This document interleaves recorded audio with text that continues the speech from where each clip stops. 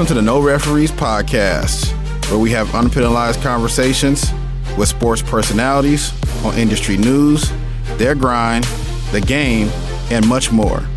Please check us out on our social media pages at No Referees Pod for up-to-date info on the show. No rules, no texts, no whistles. This is No Referees Podcast. Welcome back to the No Referees Podcast. Joining us again for another quarantine edition alongside Special Jennings. I'm Everett Stakajobi. Thank you for joining us. You can find us on our social media pages at No Referees Pod and on our new YouTube channel, No Referees Podcast. Our special guest today is the head coach of the University of Arkansas Razorbacks men's basketball team. He's coached at every level possible, from biddy basketball all the way to the NBA, now at Arkansas. And he definitely loves a fresh pair of Nikes. You can find him on his Twitter page and Instagram page at Eric P. Musselman. And you can also follow his team pages at Razorbacks MBB. Thanks for joining us today, Coach Eric Musselman. What up, Coach? How's it going? Appreciate you guys having me on. Yeah, no problem, Coach. Hey, Coach, our name of our show is No Referees. Our slogan is no rules, no texts, no whistles. So like I mentioned, you coach at every level. Tell me the very first time you got teed up by a ref. Oh, man. Probably my first week on the job in Rapid City, South Dakota. Coaching the Rapid City Thrillers. That was my first head coaching job. And I was 23 years old. Fortunate enough, again, to coach an old CBA team, which today's equivalent of what the G League is. So that was probably the first time that I heard that whistle and then saw that motion of T.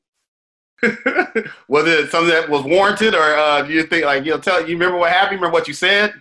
Yeah, it was warranted. I even remember the ref's name. His name was Robbie Robinson. He refed in the NBA for a cup of coffee. Refed in the old CBA in the minor leagues for probably about 7 years. So yeah, I remember getting teed up by him. He was actually shorter than me. Before we get into the COVID situation, everybody around the country is watching The Last Dance. You were involved in the NBA. You were coaching in the NBA. You coached against Jordan. I saw some stuff on your Twitter where you had some notes. Push Jordan right, push Jordan left, block middle. All that kind of stuff. Take us back to some of those fond memories you have coaching against Jordan, game planning against him as you're watching, The Last Dance like everybody else. Yeah, the first time I was, a part of a game that Jordan played in, I was an assistant coach with Chuck Daly. And I was an assistant there with Coach Daly with the Orlando Magic. And our Jordan rules with the Orlando Magic did not work the same way that Jordan rules worked when he was coaching the Pistons. But, yeah, Jordan was such a special player. He was a great post-up player. He was great in the mid-range. I've heard a lot of people say, what would he be like in today's game because of the three-point shot? I think if he would have played in today's game, he would have been an incredibly great three-point shooter because of his, his ability to work and try to grind and get better. Great in transition, incredible one-on-one isolation player, but he was a two-way player. Awesome defender who could jump in passing lanes and really, really, really good in transition, both offensively and defensively. So, and then I coached against him when I was a head coach of the Golden State Warriors. We played against MJ when he was with Washington. We actually beat the Wizards 2 times that year. We played them once at home and once on the road. And one of the games, one of our staff members, Earl Boykins, torched the Wizards. I think he had 16 points in the second half. Those games are memorable. Cleveland, Ohio, Earl Boykins. That's him. Exactly right. Yeah, I'm from Cleveland, so that's why. Okay, well, I'm from Cleveland. You know Earl from Cleveland, but you don't know I am, so that shows you how much of a better player Earl was than me. I actually went to Not technically. I don't know everybody. That just means you may be a little bit you may be a little older than Earl, but you're on you work alongside or on the opposite side of who one of the guys that coached me. Mike Neighbors was an assistant at Xavier for all 4 of my years there. So yeah, my God, great dude.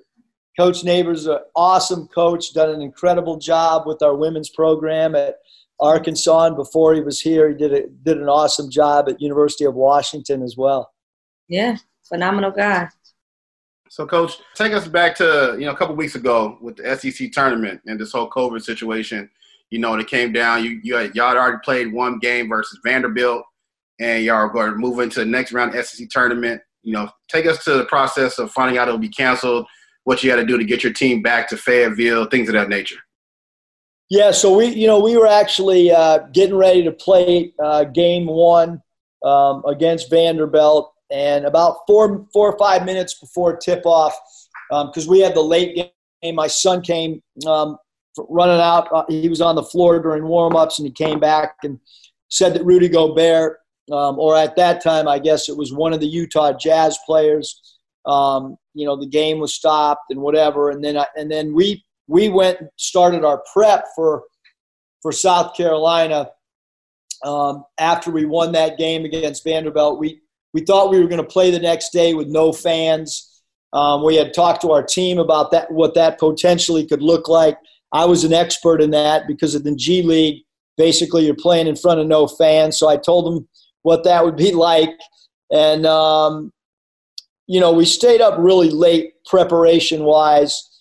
And then when I got back to my room, I found out that Coach Fred Hoiberg had been, taken to the hospital after their game. It wasn't the coronavirus, but, he was sick. And at that point, I knew that in all likelihood, this thing was rapidly changing. And so woke up the next day, 11 o'clock breakfast, 10:45. Our athletic director called right before our team breakfast and said, hey, we're not going to play. And the SEC tournament was going to be canceled. We got on a plane a few hours after that. And then our players got off campus, and they just finished up finals, doing it, online. And so we've started doing a bunch of Zoom, conversations with our guys now that nobody's around and on campus. So what are some of the things that you and your team are doing? You mentioned Zoom. Are they doing any workouts? You guys hosting any workouts? Any of the coaches doing anything? You watching film together? Anything of that nature? Yeah, we're really not doing basketball stuff right now. We've every time that The Last Dance comes on, we follow it up with like, what lessons did you learn? Every player is supposed to say one thing that they learned from those 2 episodes that shows on each Sunday night.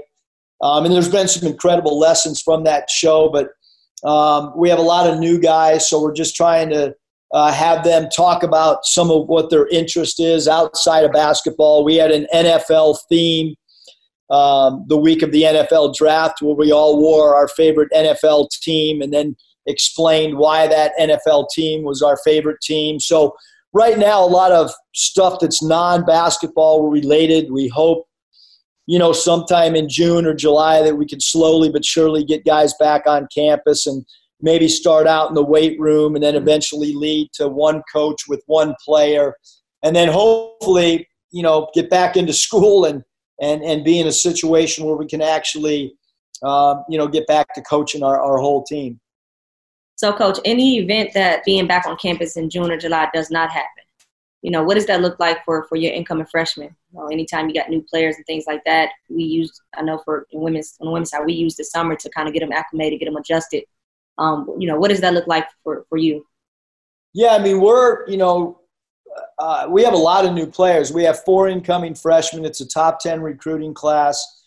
We have 2 graduate transfers in Jalen Tate and Vance Jackson. So that's 6 new players. Plus we had 3 sit-out players last year.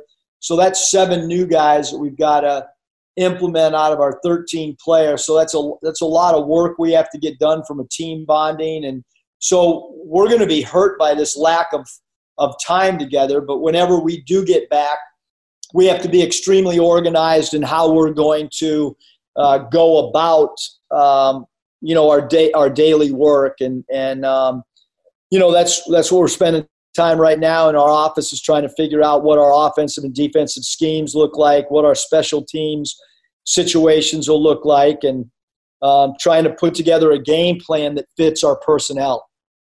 Before you get too far, you try to be modest. You said top 10. Everybody knows it's a top 5 recruiting class. Congratulations on that with KK and Devontae and Jalen. But, we got to talk about Moses, Moody, these guys coming in. You got an incredible staff. Coach Crutchfield, I know him very well. Like you mentioned, Coach Boykins, Cleveland native on your staff as well. Talk about just that, what it was like your staff going out there getting these guys to buy into the Razorback program. Yeah, it's so interesting in the recruiting process how everybody has a big hand. And you mentioned Coach Crutch, but Coach Corey Williams did a great job with 3 of the in-state kids. And then Coach Mosier, who spent the last 7 years with the LA Lakers, has a big part of our recruiting presentations. We do a lot of different things and a lot of ideas. People that, besides the assistant coaches, have a huge place in our recruiting presentations. My son, Michael, Pat Eckerman, Anthony Ruda, who's our ops director, Hayes Myers. Those guys really, really, really spend a lot of time. Riley, Paul, those guys do as much as an assistant coach in reality because they're the guys behind the scenes doing the presentations, doing all the cutouts. There's obviously graphics that have to be sent out to the recruits. But we're really excited about our 4 freshmen. Obviously, all 4 from the state of Arkansas. 2 of them played out of state. Moses Moody played at Mount Vernon, Florida, and obviously KK, played at Oak Hill. We're both the Martin twins. Caleb and Cody, who I had at Nevada, played where KK is coming to us from. And so all these guys have been very well coached. And, but we got 4 freshmen, and playing college basketball is a lot different. But they all bring something different to the table. Moses at 6'6", 200 pounds, excellent shooter. KK Robinson's got great speed. Devontae Devo Davis can beat people off the bounce. He's extremely creative one-on-one. And then Jalen Williams is a guy at 6'10" that can really shoot the ball. He's a natural power forward who can maybe play a little bit of 5 spot, but he's a really good face-the-basket player who can run dribble handoffs and play with the ball in his hands a lot as well. So we're excited about those 4, and we're excited about our 2 grad transfers, Vance Jackson and Jalen Tate as well. Like these kids these days, they love the graphics, they love the gear, they love the facilities, the private planes, all that good stuff. You're known around college men's basketball, the king of social media. You stay on social media, you stay doing fun stuff, any gimmicky type stuff, but that's what kids like these days. Talk about just your presence on social media and why you've taken so much pride in that. Yeah, it's interesting because, for so many years of my life, I'm 55 years old right now, and a lot of the younger coaches in the college game, were too young. But when I was growing up in the business, I was thought of, even at a young age, of being old school, of being too serious, of being disciplined, no-nonsense coach. And then I got to a certain age in my life, probably right around the time I was 50 years old, the last 5 years, where I've really tried to add a lot of fun, let people get behind the curtain of our program and see who we really are.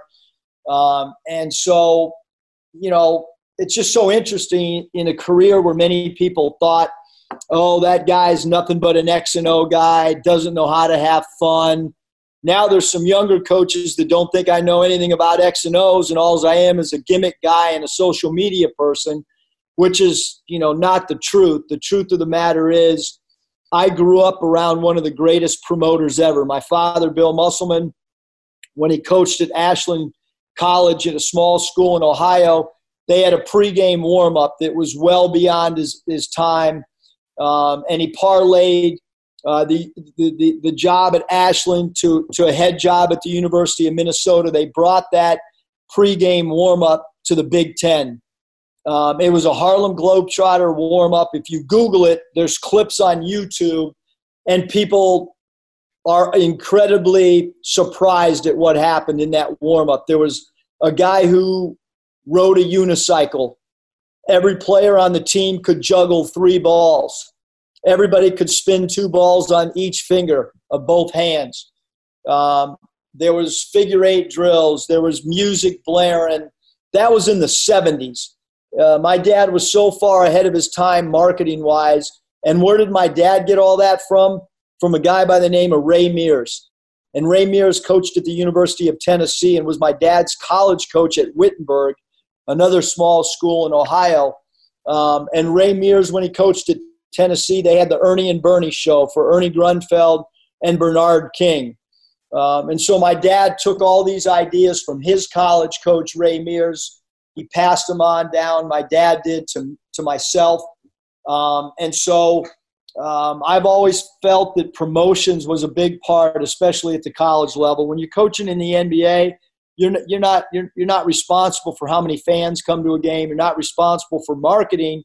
But at the college level, you are responsible for marketing your program, for drumming up interest with boosters, alumni, the student body. And so I felt like I wanted to evolve as a coach. I didn't want to be known as an old school coach that sat there and said, oh, I don't know how to work a computer. I don't know how to work a cell phone. I wanted to jump into social media, which I have done on Twitter. Now I'm getting involved in Instagram and trying to learn that, because that's what our Recruits Live revolves around. One thing I saw you did recently, the Big Shoe phone thing with the Shaq. I thought that was super hilarious because I know they showed that in The Last Dance. I saw you made a little tweet about that. Yeah, with our recruiting, what we did is when the recruits come in and they put a uniform on and you take a picture, everybody in the country does that. Division III program, everybody does it on the recruiting visits. So I said, how can we do something a little bit different? And so we started recreating NBA scenes. And so I did that with every recruit that came on campus this year, whether it was Iverson stepping over Ty Lue, and I was Ty Lue, and the recruit was Iverson. We had a lot of fun with that stuff throughout the whole 12 months. And so I wanted to end that theme. Once our guys signed, I grabbed the shoe like Iverson when he grabbed Shaquille O'Neal's shoe at the All-Star game and acted like I was answering the phone with the recruits telling me that they had signed their paperwork and that we're fully committed to Arkansas. So you got to have fun, man, and you got to get creative. And, some people don't like the stuff. Those are people that can't come up with their own creative ideas, so they like to hate on you a little bit. No hate around here, Coach. Coach, look, I didn't know about your father and everything like that, so I quickly just Googled it, and I'm watching the warm-up. Man, first of all, the intro to the court, they had like a little wave of little something going on. Now they're doing, like you said, the figure eight and all that. That's actually unique. Are you guys going to adapt this at Arkansas, or how's that warm-up going to look? Yeah, so when my father passed away, and I went and moved all this stuff out of his home in Florida, there was a suitcase that was hidden. I never even knew this suitcase existed.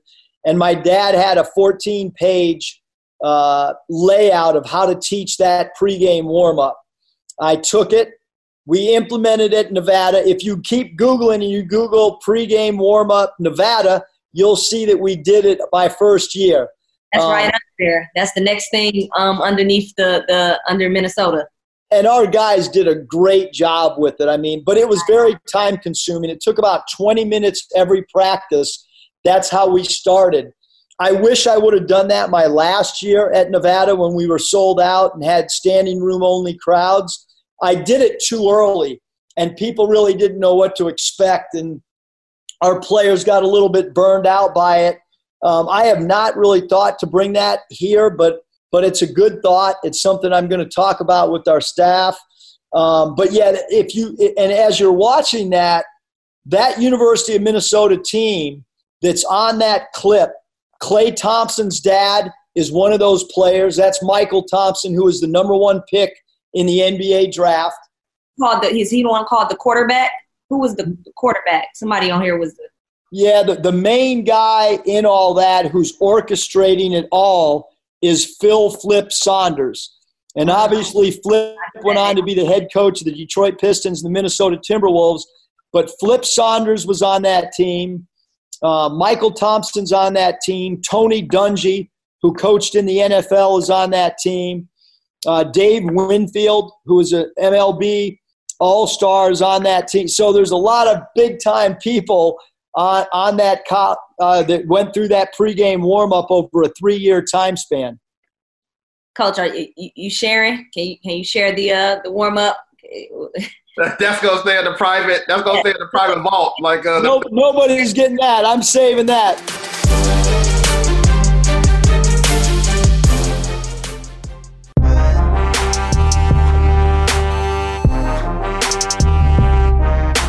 Let me take a time out to tell you about my friends over at Soul Lounge, Houston's premier boutique for the latest fashions. Chinatown Market? Check. BBC? You know they got all that. You know Adidas? Man, they got all of that stuff too. The swag, the footwear, Yeezys, man, they got everything. No Referees Podcast and Soul Lounge has partnered up to bring you a special offer for listening to this episode. Go online to SoulLoungeHTX.com and enter promo code No Rules to get 20% off your entire purchase. That's No Rules, all one word, all caps.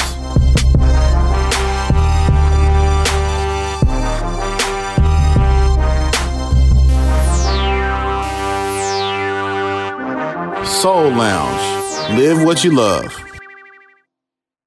Coach, just recruiting, like when you're sitting in these young men home and things like that, like what are you selling? You know, Arkansas obviously it's a beautiful place.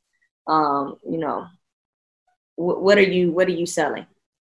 Yeah, I mean, I think number one is, you know, every recruit's different. So you got to get to know the player as best that you possibly can. That becomes really, really important. And you know, I don't really like to use the word selling. I just like to use the word like, you know, who are we? Like, what are we about? What does our university represent? And obviously at Arkansas, tremendous amount of history.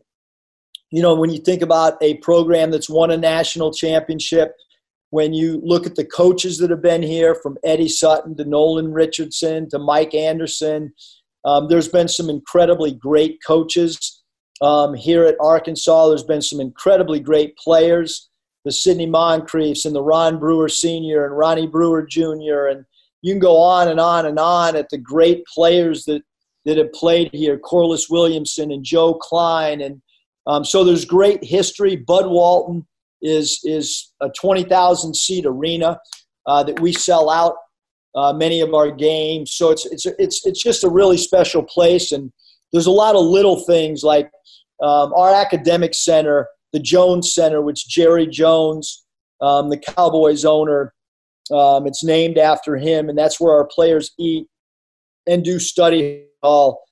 Is a state-of-the-art building, and our weight room's incredible. So I think there's so many things that we can educate recruits about how special Arkansas truly is. And what makes us really unique, there's no pro sports in our entire state. No NHL team, no MLB team, no NBA team, and no NFL team. So if you're an Arkansas Razorback player, regardless of sport, you have some star quality to you, and it's statewide.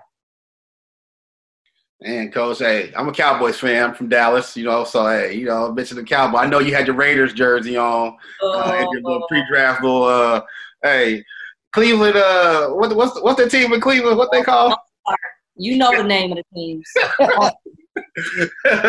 Coach, I'm going to stay right there recruiting. So at Nevada, I don't want to touch on Nevada too much, but, you know, the last year you guys had an incredible run, you know, top 25 program all year, made it to the Sweet 16. You know, you got a certain level of kid that you recruited at that particular program. You know, what type of level of kid are you recruiting now at Arkansas to bring this program back to being a top 25 program?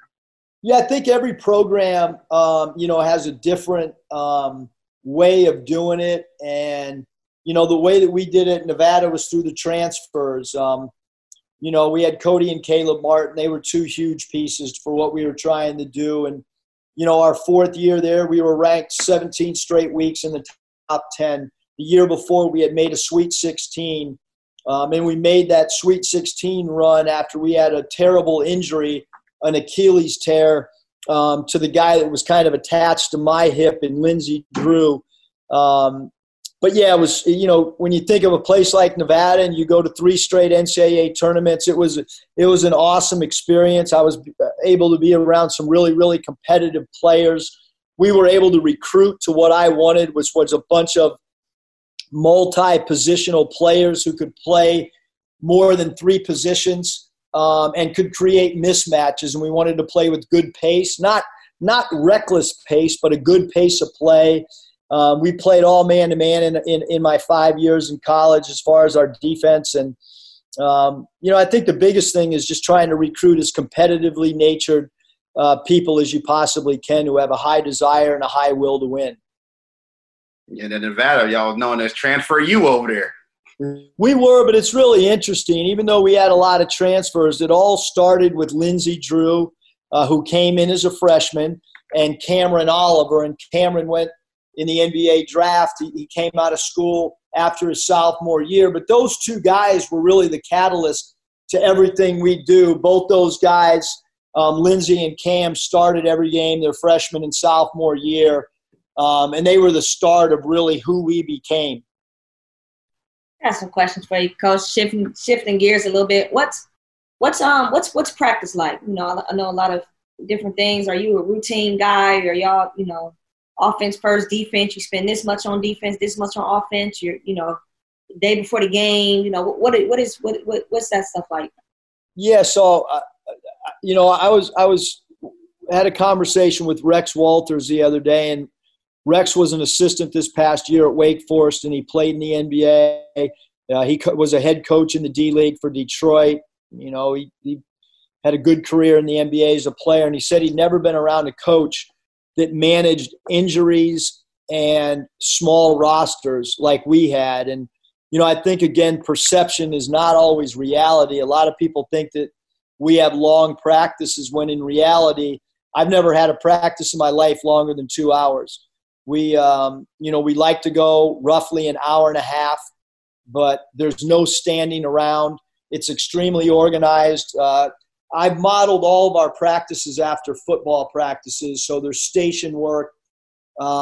There's a horn that goes off a lot of times like a football practice. Everything's, to the minute. Although I do think you've got to have flexibility and you've got to have a great read and pulse for your team. The one thing I hate is when a team becomes bored.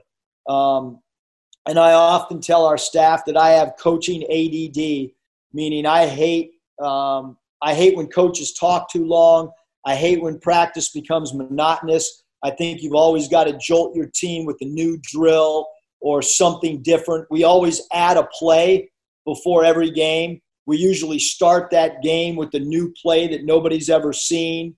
The players, it adds a little bit of excitement coming into shoot around to work on that particular play and who's the play going to be the go-to guy and so on and so forth. And then our shoot-arounds, I changed my shoot-arounds. When I was fired from the Golden State Warriors, I actually had an office with the Oakland Raiders, and I went in there and I went to practices and modeled a bunch of what we do on game day shoot-arounds and the day before a game. Off what NFL teams did. I spent a lot of time around Coach Gruden when he was coaching the Tampa Bay Bucks, and have tried to model a lot of things, what we do, how NFL teams prepare the day before a game from a preparation standpoint. So y'all got some Spider 24 banana plays? We don't have that. Those are too long to yell out when you're playing a road game in the SEC. So what does success look like for your program? Like, what does that look like when you hear success, or when you think of a successful program? And obviously you've been part of that, but like you said, everywhere is different. What does that look like for Arkansas men's basketball? Yeah, I think it kind of depends on the time and the year. Like for us this past year, what was success? Well, success was playing as hard as we could, getting the fans to buy into our style of play. For our players to feel like they maximize their talent. Certainly we want to try to build off year one and going into year two. We want to have a better year than we just came off. Does that mean we set a win total? Not necessarily. Do we want to be an NCAA tournament team? Absolutely. So then how do you go about it? A lot of, like Coach Neighbors, our women's coach, he doesn't like to set goals. He thinks that then that limits your team. And, I've listened, he and I have had conversations about that. And I think he makes a great point. Like, how do you maximize each day is really what I think the most important factor in coaching is. And then you build off that day on Monday and you get better on Tuesday, and then Tuesday you get a little bit better on Wednesday, and so on and so forth. Well, if you said with Mike, you know he's a flat out numbers guy. Like he is.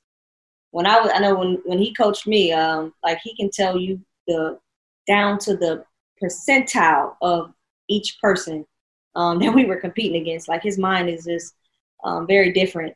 He also has an outstanding movie and book collection. If you ever. Coach Neighbors, it's awesome. You know, when you're a college coach, it's really cool to be able to, like Coach Neighbors and I did a podcast the other day together. I also did it with our women's soccer coach, Colby Hale, where we did a podcast together. And I've kind of been hosting a few of those hog pods, and they've been really fun because you can always learn from other coaches in other sports. Coach, I want to switch back to your family real quick. You know, everybody doesn't follow Coach at Eric P. Musselman. He a great follow, and it's all about family. Like you say, your son coaches with you on staff, so it has to be a pleasure. Your wife's always involved in the program. Take me back to the Final Four. Your daughter Mariah, you know, she's interviewing coaches, interviewing people at the Final Four, and I heard a story that you got stopped because you didn't have a credential. But the security people knew who Mariah Musselman was because of her interviews nationwide. Tell me about that story. Yeah, so what happened actually was we had lost in the Sweet 16, and Mariah got so much airtime, and they interviewed her a lot while we were on that Sweet 16 run. And she's really not shy at all. You know, my wife, Danielle, worked for ESPN, worked for the NFL Network, and was really good, you know, as a on-camera person. And Mariah has stepped into her footsteps. So we're getting ready to go to the Final Four, and Danielle says, I need a headshot of you. And I said, what do you need a headshot of me for? And she says, well, you're not going to be able to get, you know, behind the, you know, scenes at the Final Four with Mariah. You need a credential. And I said, what are you talking about? I just coached in a Sweet 16 game. How do I need a credential to be around my 8-year-old? But that's exactly what happened. I had to walk around as she was interviewing people like Jay Wright, and I had to have my credential on or I couldn't walk with my daughter because she had all access and I did not have all access. That must have been a cool time, though, to see your daughter get that shine, you know, interviewing all these coaches, like you said, stepping into your wife's footsteps. That had to be pretty cool, though. It really was. I mean, she did a great job, and some of the coaches like Jay Wright was awesome with Mariah, and Bill Self did a great job with Mariah. You know, Michigan was in the Final Four that year, and you know, she got a chance. Coach Beilein was a little bit more, you know, straightforward, where Jay Wright and Bill Self joked around with Mariah a little bit more. So. But what a really, really neat experience. Obviously, Loyola was in the Final Four, and the Loyola coaching staff and their players were great because that's who had beaten us. But those, you know, all the players on that Loyola team were such class acts, and so is their coaching staff. And but it was really cool for Mariah to get that experience. So now when she gets out of college, she's going to have a roll tape that she can just put out there for her interviews. Hey, and she got you, and then she got her mom, you know, that make them pick up that phone, make them phone call. She's got her mom, not me. I don't know how much help I can be, but Danielle's got a great reputation. She can certainly help. Now, tell us something behind the scenes that most people don't know about Coach Musselman. Like, what do you like behind the scenes that nobody knows about? I love the beach. You know, even though my dad coached the Cleveland Cavaliers and I went to my last few years of high school in Ohio, you know, when it was my choice, I went right back to San Diego, went to the University of San Diego. If anybody could say, hey, man, you got one day, you know, what are you going to do? You got tomorrow. I would say just let me go to San Diego. Let me ride that boardwalk. Let me go to Alberto's and get a burrito. That, to me, is a perfect day, riding up and down the boardwalk on a beach cruiser and eating a burrito. I'm good. Well, Coach, we appreciate you coming on No Referees podcast today. Take some time out to chat with us, give us some inside stories. share some cool stuff about the Razorbacks. And I just want to say, we want to say, good luck this upcoming season. Whenever the season comes back with your top-rated recruiting class, we'll be rooting for you guys, and we just hope to see success for you down the road.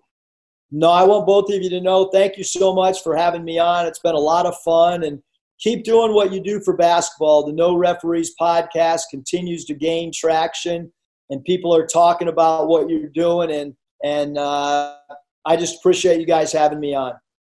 Thanks, Coach. Melvin Burke told me to tell you hello, and you tell Earl I said Cleveland. I will.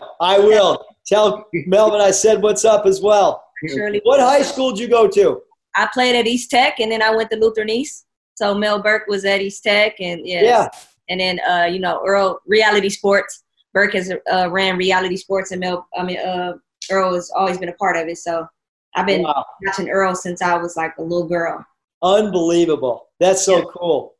Basketball world so small, whatever, men's or women's. So small. Well, awesome. Appreciate you guys having me on. Yeah, everybody please go follow Coach Musselman on his Twitter page, his social media pages at Eric P. Musselman, his team pages at Razorbacks MBB. That's the head coach of University of Arkansas men's basketball, Eric Musselman. Thank you, sir. Go Hogs. Go Hogs. Work on that hog call. Woo! And do it! Thanks for listening to another episode of the No Referees podcast. Don't forget to hit the subscribe button wherever you're listening to this show, and rate and review us on Apple Podcasts. And don't forget to follow us on social media at No Referees Pod. Till the next episode, we out.